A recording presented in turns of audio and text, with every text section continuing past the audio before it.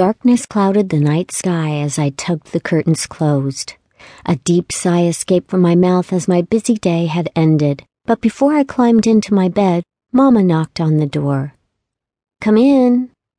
"Rosie, are you ready for bed? Would you like me to brush your hair?"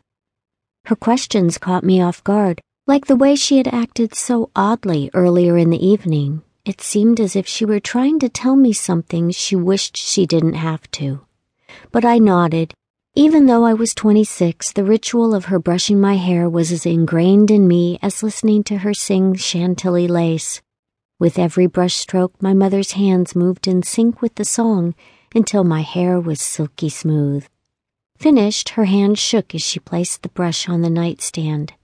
She stood from her perch on my bed, where I glimpsed a stray tear on her face, which she quickly wiped away. As she closed my door to retire to her own room, a sense of foreboding crept over me, settling in my chest, sending my heart plummeting. Thoughts spun in my head for a while. Nonetheless, I finally dismissed her behavior as fatigue. Sleep wreaked havoc on my eyes as I slipped under the beautiful pink lined with white handmade wedding ring patterned quilt, my head buried deep in the comfortable bliss of my feather pillow. Before long, I had succumbed to a dream state, becoming unsettled in my bed, wading through a web of all that was evil. 3 cloaked figures stood in a semicircle, partially concealed within the darkness of the bayou. My eyes grew wide as they chanted and swayed, like the Spanish moss dripping from the oak trees. Hidden behind the tree, nestled in the shadows, I gasped when I saw a large concrete slab appear and disappear between their bodies. I held my breath as I watched them raise their arms high above their heads in unison, their sleeves revealing hairy arms followed by clawed hands. The clouds swirled in a magical formation, followed by the pitter-patter of rain. Their chants increased, keeping time with the rain.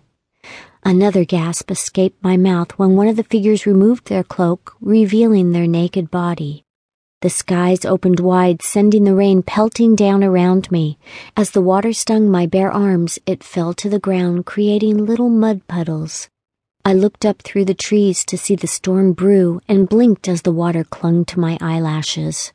My focus returned to the scene before me. The 2 cloaked figures stood still, their backs to me, while the naked one danced in the rain. I wiped at my eyes, trying to get a better look. I didn't know if I stared at a male or a female figure until it turned to face my direction.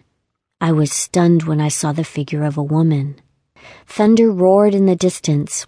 When the lightning crackled and cascaded in bright lights across the sky, it illuminated a tattoo on the woman's arm. I strained my eyes, then blinked, but couldn't make out the design. The 2 remaining cloaked figures glided backward deep into the shadows, away from the altar, their cloaks drenched and dragging the ground with every movement. The naked woman still twirled in the rain and abruptly stopped. My eyes danced in fascination until I saw someone lying in the middle of the... I choked back a scream as tears streamed down my face at the sight of my mother. Her ringlets of auburn hair now were plastered around her form, her limp hand hanging over the side of the stone slab. I pulled myself from my hiding spot and ran towards her, but I tripped and fell. As I stood, my hands were coated in mud. Before I could reach her, a cold hand grasped me from behind. In an instant, I found myself staring into the dark abyss of one of the hooded entities that had retreated earlier. Red eyes penetrated deep into my soul as it whispered, "Tell no one, or you and your friends will meet the same fate." My body shook uncontrollably with deep-rooted fear.